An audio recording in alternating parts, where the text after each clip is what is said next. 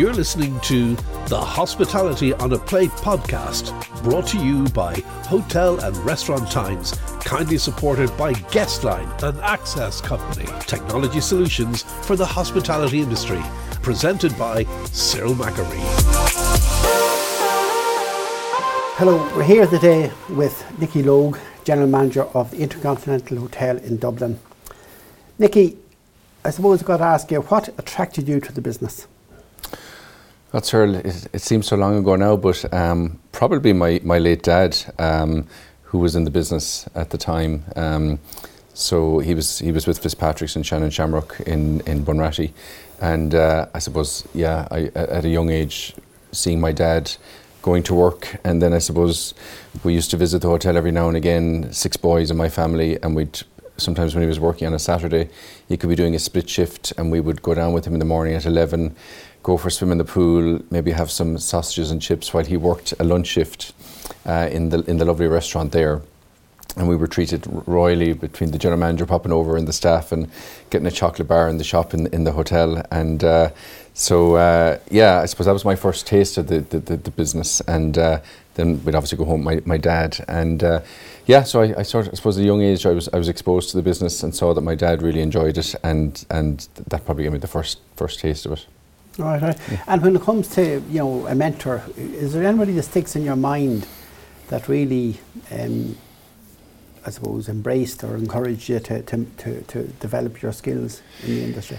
Yeah, to be honest, I look back, to be very honest, I don't really believe I had any amazing mentors, to be honest. I've had some great people I've worked with and some great bosses, but I haven't really had a mentor. I suppose my dad would have always encouraged me into the business and was always very supportive along the way. And as I say, along the way I've met some really nice people that were supportive, but I probably never felt that I had actually a mentor, to be honest. And I suppose having come to where I am today, I suppose I feel it is probably at times important to have a mentor. And so therefore sometimes when I'm approached by people, or whether it's through Shannon College or whatever, and I'm asked to maybe guide or advise somebody, I'm always thrilled to do it, because I think it's great to be able to do that with some people, and some people that work here in the hotel. I have one particular guy from the UK at the moment. I actually work for his dad for a number of years, so he's with us for a year on a programme, so I try to keep a close eye on him and his development, and he knows that if he needs to come and talk to me, the door is open. So I think I probably enjoy trying to mentor people now, but probably didn't really have a particular mentor myself. Yeah. Probably wasn't done in the day. It probably wasn't done, no. I mean, I was on some great training programs. Like my first placement out of Shannon was in Buxton in the UK with the Forte hotels. They were actually going through a transition of selling a lot of their properties, and I was originally meant to be going to Torquay, but that hotel sold, and then I ended up in Buxton. But they had a super training program, like very structured, and I remember even I had a sort of a booklet with every bit of training I got was signed off and so on, and that really stuck in my mind. So I felt it was very structured. So I've had some good training along the way, but as you say, it probably wasn't done that much at the time. You also went to college. You went to Shannon. I went to Shannon, yeah. Coming from County Clare, I suppose I would have been very familiar with Shannon and its reputation. I remember as a young fella as well being in Shannon Airport and seeing the students dressed up in their suit, and I sort of thought that was a bit of a wow, because it just seemed different for a college or a university that they were sort of in a uniform. So, and as I said, being from Ennis, I suppose location-wise and reputation-wise, I suppose I always wanted to go to Shannon. I actually didn't get in the first year because I went down on my Leaving Cert points, so I took a year out and did a year of just French in Bruce College in Limerick while I worked, and got the necessary points to get into Shannon. I got in the second go and really enjoyed the 4 years in Shannon. I think it's a great college, has a great reputation. Loved the mix of academic as well as practical in year 1, placement in year 2, academic in year 3, and then out on placement again in year 4. So really enjoyed Shannon. And I suppose probably because I started working at a young age at 13 in a hotel in Ennis and various bars in Ennis, I had a pretty good amount of experience going into Shannon. So it sort of stood to me on various placements. So when I went to my second year placement in Switzerland, I suppose I was in there as a barman, but I actually ended up becoming the bar manager. So I sort of progressed pretty quickly, and in my 4th year in Shannon, I was in Buxton, as I said, and I actually ended up becoming the general manager of that hotel before I graduated, and again, probably because of my experience. Yeah, there's talk now that they're looking at introducing the likes of apprenticeships into the industry. Do you think that's a good move? I think so, sir. Yeah, I mean, I think, to be honest, something concrete needs to be looked at. I mean, I think the training in the hospitality industry here, I feel, has been quite disjointed in some respects. I think there's some good things happening and with SkillsNet and various things, but probably since since CERT went, I think it's all been a little bit mismatched, to be honest. So I do think apprenticeships would probably be a good idea, depending on how they're structured. But I think as an industry, we need to relook at it and see what will actually work, what will help develop people on a structured program, and whether it's with mentors or buddy systems or whatever. I think, we have to probably look at a system that we can have that keeps people attracted to it, first of all attracts them to it, and then keeps them motivated and developed and keeps the industry upskilled. So I think, depending on how it's structured, I think it sounds like a good idea. But do you think that is it hard to get a buy-in from all disciplines within the sector? Like there are certain, like, hoteliers are saying yes, good, and then the RAI are saying, well, they're not really sure about it, and how are you going to crack that nut? Yeah, that's an interesting one.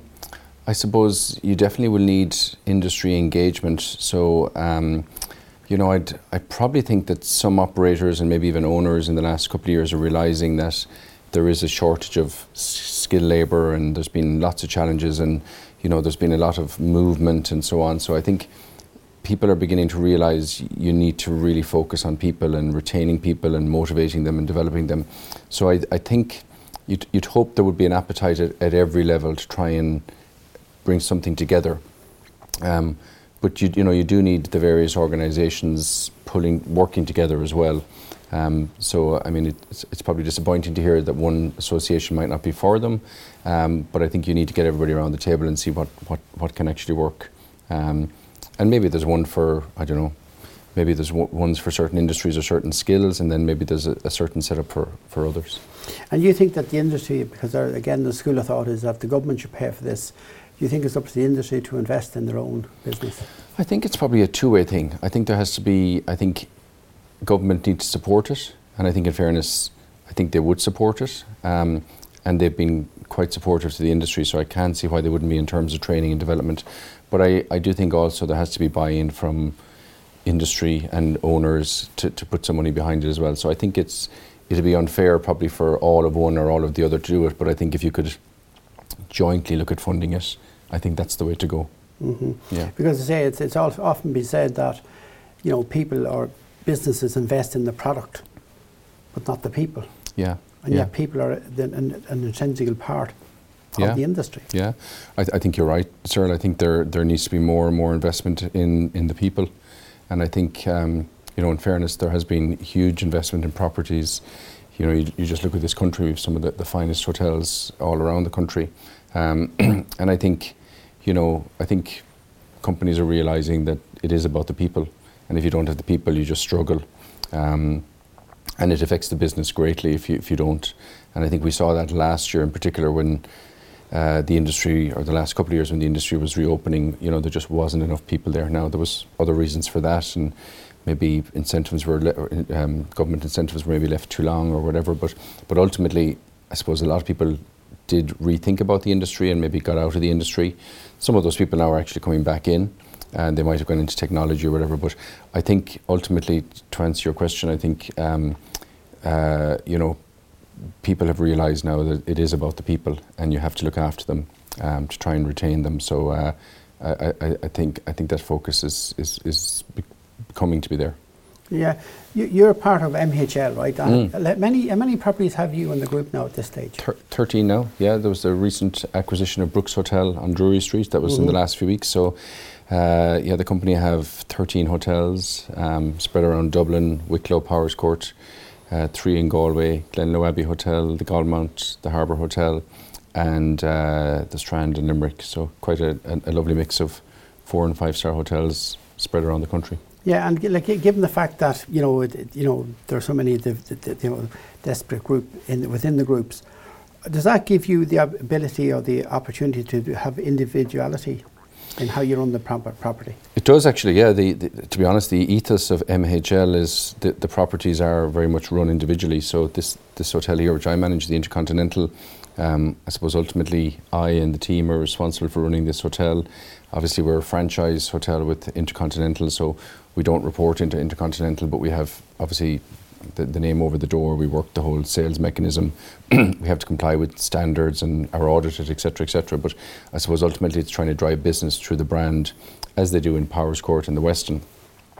But ultimately, I suppose the owners see it that the hotel is run individually. We're responsible for driving the business, the profits, retaining and motivating the team.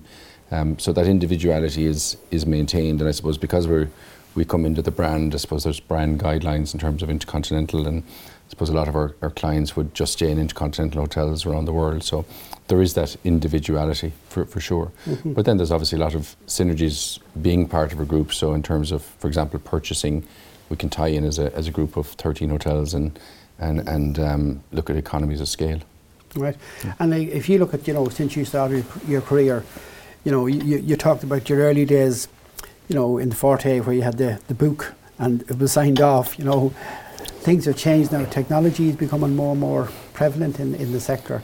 And would you see that as something that's beneficial, or has it taken away from some of the better elements of the industry?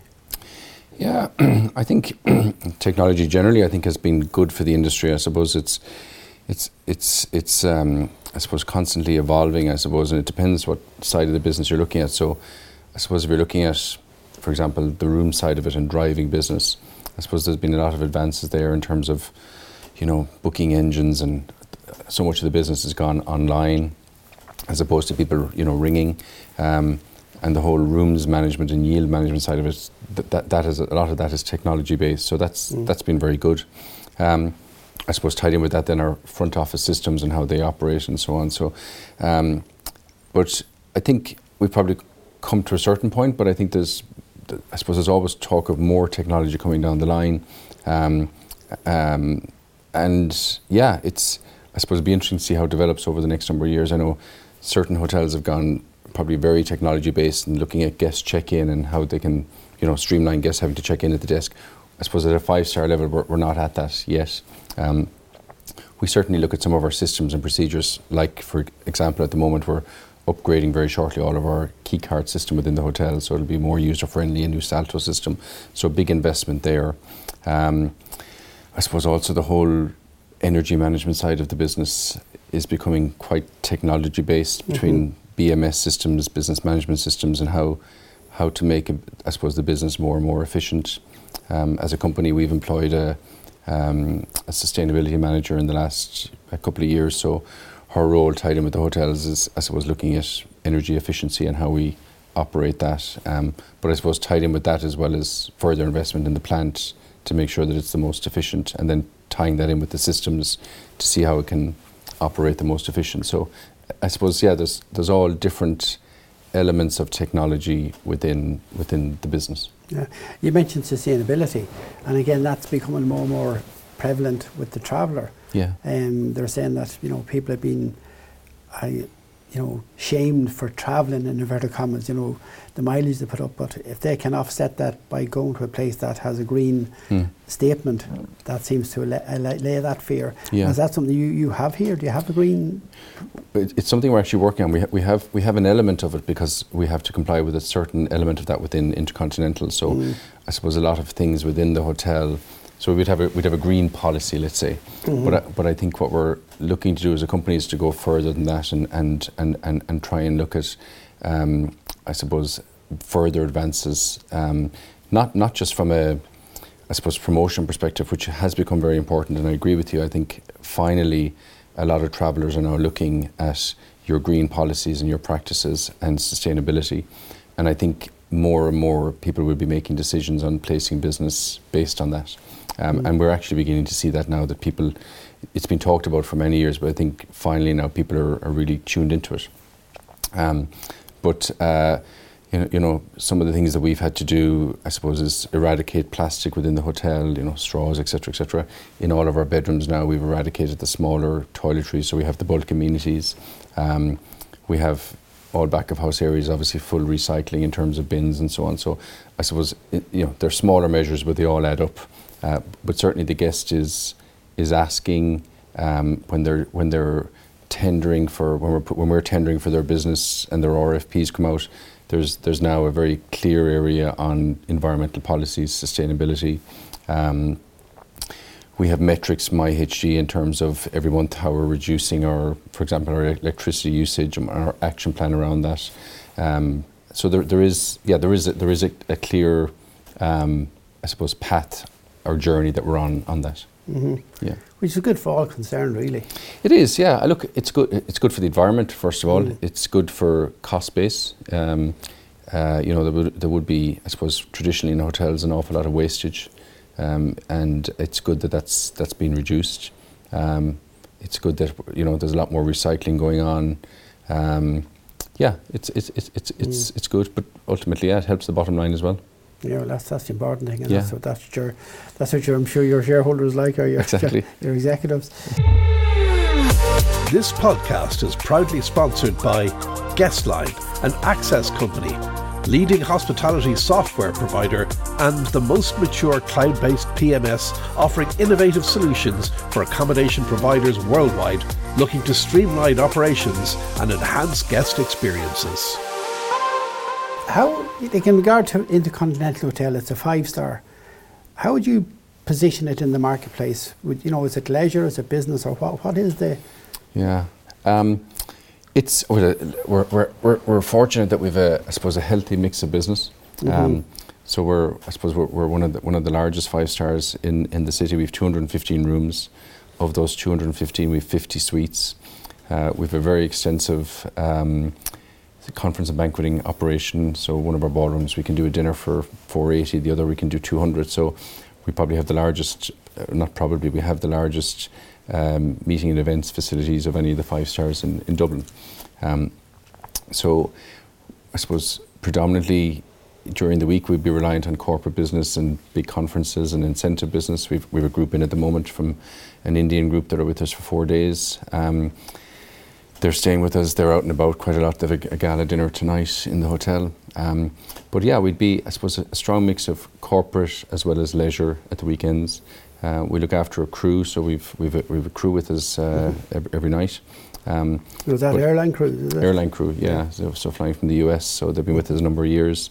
But yeah, it's a mix of leisure, corporate, conference, incentive, and then we have a whole banqueting side to our business with social events, charity dinners.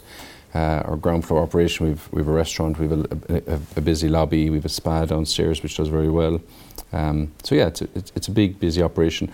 I suppose our unique selling point is we market ourselves as an urban resort. So even though we're in Dublin, we're sort of on the periphery. So we have our own grounds and gardens, and I suppose people feel that they're in the city or near the city, but they can pop into the city in 10 or 15 minutes. A little oasis. Little oasis, yeah. In the city. Yeah. But, a lot of talk has been given, or I suppose has come around with regard to rates and the cost of staying in Dublin. Is that warranted, or do you feel it's? Well, I think obviously, there's been a lot of, I suppose, headlines at the moment in terms of price gouging, and I think it's very unfortunate to read those headlines, and I think there's no doubt that when certain events are announced or coming up, there are people or establishments that are rocketing their prices, which I would not support. And to be honest, as a company, we've had lots of discussions around this. We do not support that. I think when certain events are on, you expect a bit of a premium, but hearing the stories of 900 to 1,000 for a room in maybe a 3 or 4-star hotel, I think is outrageous, to be honest. We're looking at it very closely, and our strategy really would be to look at a fair premium on key nights, but to try and tie people in advance, because I think what happens with a lot of these events is that people are booking rooms left, right and centre, and as it gets closer to the day, there's lots of cancellations. So our strategy is to try and tie people in earlier, look at advanced purchase, so that it's locked in at a certain price, and we know that that business is on the books. And then probably as you get closer to the event and you've maybe 10, 15 rooms, yes, they probably will be at a higher premium closer to the time. But our strategy is to try and get the base business in, offer a certain rate to get people to book and confirm, and then they're locked in, and ideally pay in advance. Right. And I think that is our strategy. But I think some of the headlines, the figures that have been quoted, I think are outrageous. Do you think that damages tourism in a sense of Ireland in regard to tourism, because people's perception is that it's too expensive to come here? It does, sir. Yeah, I've no doubt it does. Particularly, I think if you're looking at certain sectors in the market. I mean, I think there's an expectation. Okay, everybody has different expectations, but I suppose at a 5-star level, people have an expectation they're going to pay a certain price because they're getting a certain product and a certain level of service. And I suppose the same applies to a 3- and 4-star hotel. So when you start really negatively affecting that in terms of charging an outrageous price and maybe not delivering on the service, that causes a lot of reputational damage, and that is the concern long term. But so I think it causes an issue internationally long term. And people will look at other cities because they'll get better value, and it'll ultimately affect business coming into the country, and it affects domestically, I suppose, people's view on whether they're coming from the country to Dublin to an event. They'll just decide to drive up and come back and ultimately not stay because it's just a crazy amount of money. But I think business coming into the country, it will cause damage, and ultimately long term we'll lose business. And the other, I suppose, bone of contention is the refugee crisis and the Ukrainian crisis that has taken quite a sizable amount of bed stock out of the marketplace. And again, that is causing problems, with unavailability. Yeah. And particularly with the likes of outside of Dublin, the regions like the Midlands, the sort of tourist destinations with coach tours and that. And do you think that was maybe not thought out by the government, that they didn't really look at it? I think it could have been thought better. I suppose it all happened very quickly, I suppose, in the first instance, so solutions had to be found, and I suppose the immediate solutions was for certain hotels or hoteliers and locations to come up with products, and I suppose in some cases it suited certain properties or locations because they might have had a 3 or 4 or 5 month season, and all of a sudden they've got people staying all year round, so good for cash flow. I think it probably needed to be for the hotel sector, probably needed to be a relatively short-term solution, and I think a longer-term solution needed and needs to be found, and whether that's modular homes or whether it's many properties around the country that are not in use, which we'd all see every day. And you sort of question why at this stage they can't be put back into use. Old Garda stations, old buildings that could be old office blocks. So I think the quick solution that was needed, the industry supported. But I think we're now stuck in a bit of a rut where, as you said, some of those locations, the hotels are still out of use, and ultimately industries associated with those or would be reliant on those are being negatively affected, which is not good for the industry.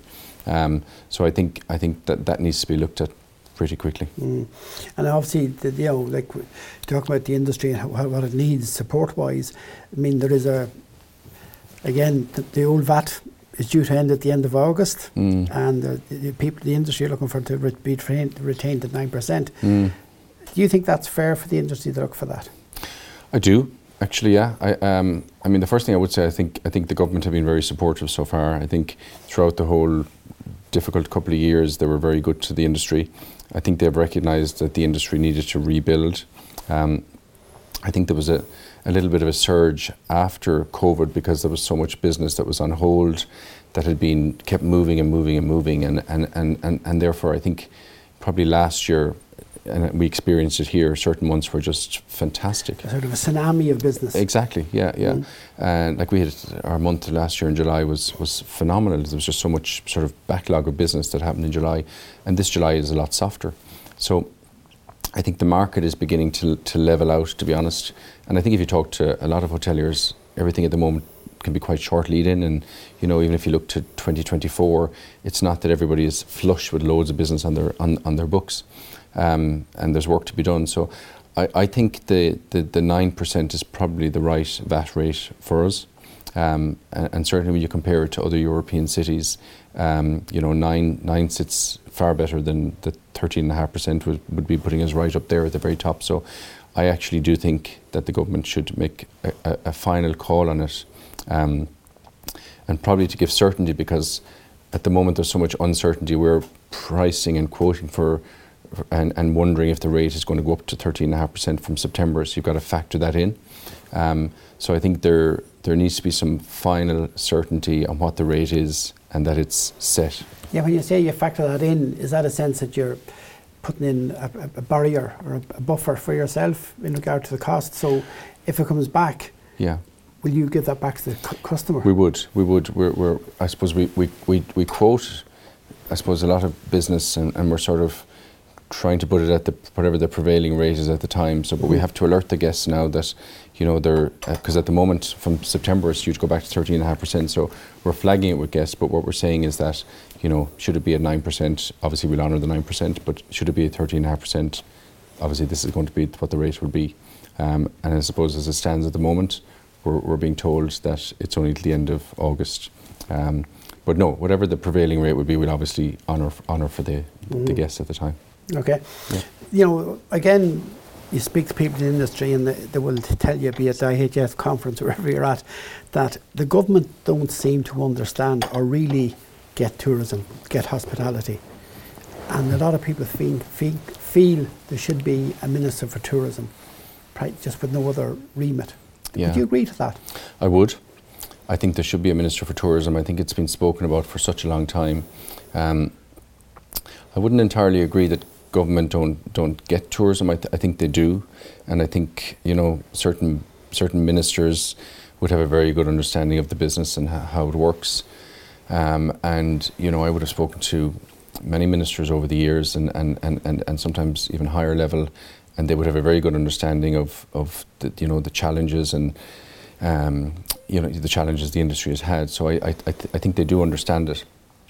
However, I think it would be wise and beneficial, I think, to have a Minister for Tourism who is just focused on tourism. I suppose the portfolio at the moment, I suppose, covers media, sport and other areas, but I think it's such a huge part of our exchequer returns and revenues for the country and for business. I think it would be good to have a Minister for Tourism. Yeah, because a lot of people have pointed out the fact that the current Minister, Minister Martin, that obviously she's a leaning towards the arts and the culture, and she attends an awful lot of those events and isn't seen as in as many tourism events. Would that be what you would consider a good observation? Yeah, it's probably it's probably a correct observation. I mean, obviously she's very busy of late with other areas under her portfolio. But I think media. But I think it would be good to have somebody really just focused on tourism. Yeah. And I suppose to look at it, you have a great offering here, and food is a very important element of what you do. You have Alberto, the executive chef, and that. In regard to younger people and attracting people, what do you think you can do, or what can the industry do to make that happen? Well, I think really all of us in the industry that have been in it for quite a few years should really try and support the younger people coming into the industry. So I suppose whenever I'm called upon to try and assist in some way, I always try and oblige. So whether it's with Shannon College, where obviously I trained, I had the opportunity to become a patron with a class in Shannon. I was their sort of patron stroke mentor for 5 years. There was about 90 odd of them in the class, but you're sort of with them for the journey of the 4 or 5 years. Peter Malone actually was my patron when I was in Shannon for the 4 years that I was there. So I think it's important for the people within the industry that can give back to give back. So whether it's going in talking to schools, I know Denise Campbell Denise, who's the president of the IHF, she's big into trying to start at schools and with career guidance teachers and asking people within the industry to support, and anything like that I think we should do. If I'm approached by somebody that's considering going to college, I'm always happy to sit with them and have a coffee and encourage them into the industry, and I suppose tell them how it is. And this is a great industry, and if you work hard, I always say it's the one industry you can progress really quickly in terms of position and salary and so on. So personally I think it's a fantastic industry. I think you have to be cut out for it, and if you're cut out for it and enjoy it and put the effort in, I think you can do really, really well. Some people try it for a while and it's not for them, but I still always say to friends of mine and whose kids are maybe considering doing it for the summer or whatever, that I think it's a really great grounding to go in and experience it. And it's hard work, but I think it sets you up with some good practices and good starting ground. If you hadn't got into hospitality, what do you think you might have done? I don't know. Actually, I don't. I actually don't know. I don't know. At one stage when I was young, I was a bit of a holy Joe. I was an altar boy, and I wondered at times would I have headed towards the priesthood, but thanks be to God I didn't. Didn't have made a good parish priest. I love sitting around having cups of teas and chats, so I probably would have done well. But anyway, thankfully I stayed clear of that. But no, I have the height of respect for a lot of priests and so on that do an awful lot of good work, but for communities. But I actually don't know, sir, to be honest. I've been so young in the industry since 13, so I really never contemplated anything else. The one thing I probably wish I had done, but there's reasons I think why it didn't happen, is to do my own business. And I'd looked at things over the years, and it's funny how things work out, because at certain times I had explored a couple of opportunities, but they may not have worked out because of timing or recessions or various things. So I think things happen for a reason. And I wouldn't rule it out that it wouldn't happen yet, but I really enjoy it here, and there's pros and cons to everything. I suppose it's a bit like grandkids and grandparents. When you can hand the kids back as a grandparent, so like you can hand back a property. Yeah, that's true. As a GM. That's true. Yeah. Was there anything you'd like to add? Like, I mean, if some of the young people listening to this here, just to make them focus and give them an indication of what you have achieved, like where you've travelled to, like where you've been around the world a fair bit. No, I've obviously worked. I worked in Switzerland when I was doing my placement from Shannon. I worked in the UK for 11 years. I had a small opportunity actually in one of my years in Shannon to work in Russia for a number of weeks, because Erinta, who were running the college, they had a bar and restaurant in downtown Moscow, and the restaurant manager had to come home, and I was picked by Philip Smith to go out for, it ended up being about 6-7 weeks, which was an amazing opportunity back in 1991, 92. And then obviously I've been back in Ireland now and managed a few different hotels. So look, the great thing about being in the industry is, there's a lot of travel. I enjoy still traveling and trying different hotels, and I suppose being in the business, you tend to get a lot of connections, whether it's intercontinental or various places. So the one good thing about this industry is people like to look after each other, and you return the favour when you can. But I suppose to young people considering it, I would probably encourage them to try it if they're thinking about it, and by that I mean maybe do a summer job and try a local bar or a restaurant and see if you like it, and then maybe chat to somebody who's in the business and really find out more about it. But I suppose I was fortunate, and some of my brothers are in the business, I suppose, to really see my dad enjoying it, and it sort of caught on with us. And then I suppose through hard work and maybe a bit of luck along the way, my career moved up and up and up. But I think you have to work hard, and if you work hard, you can do really well in this business. But I think we'll wrap it up on that. But I think it's safe to say, Nicky, that speaking to people in the industry, you're highly regarded and respected, and are always willing to give, and that's important. And maybe that's what makes you the success you are. Well, thanks, sir. Yeah. Thanks, Nicky. Thank you very much. Thanks, sir.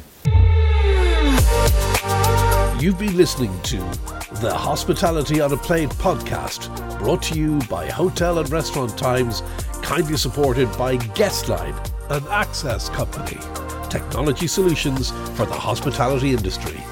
Follow us on all social media platforms or hotelandrestauranttimes.ie.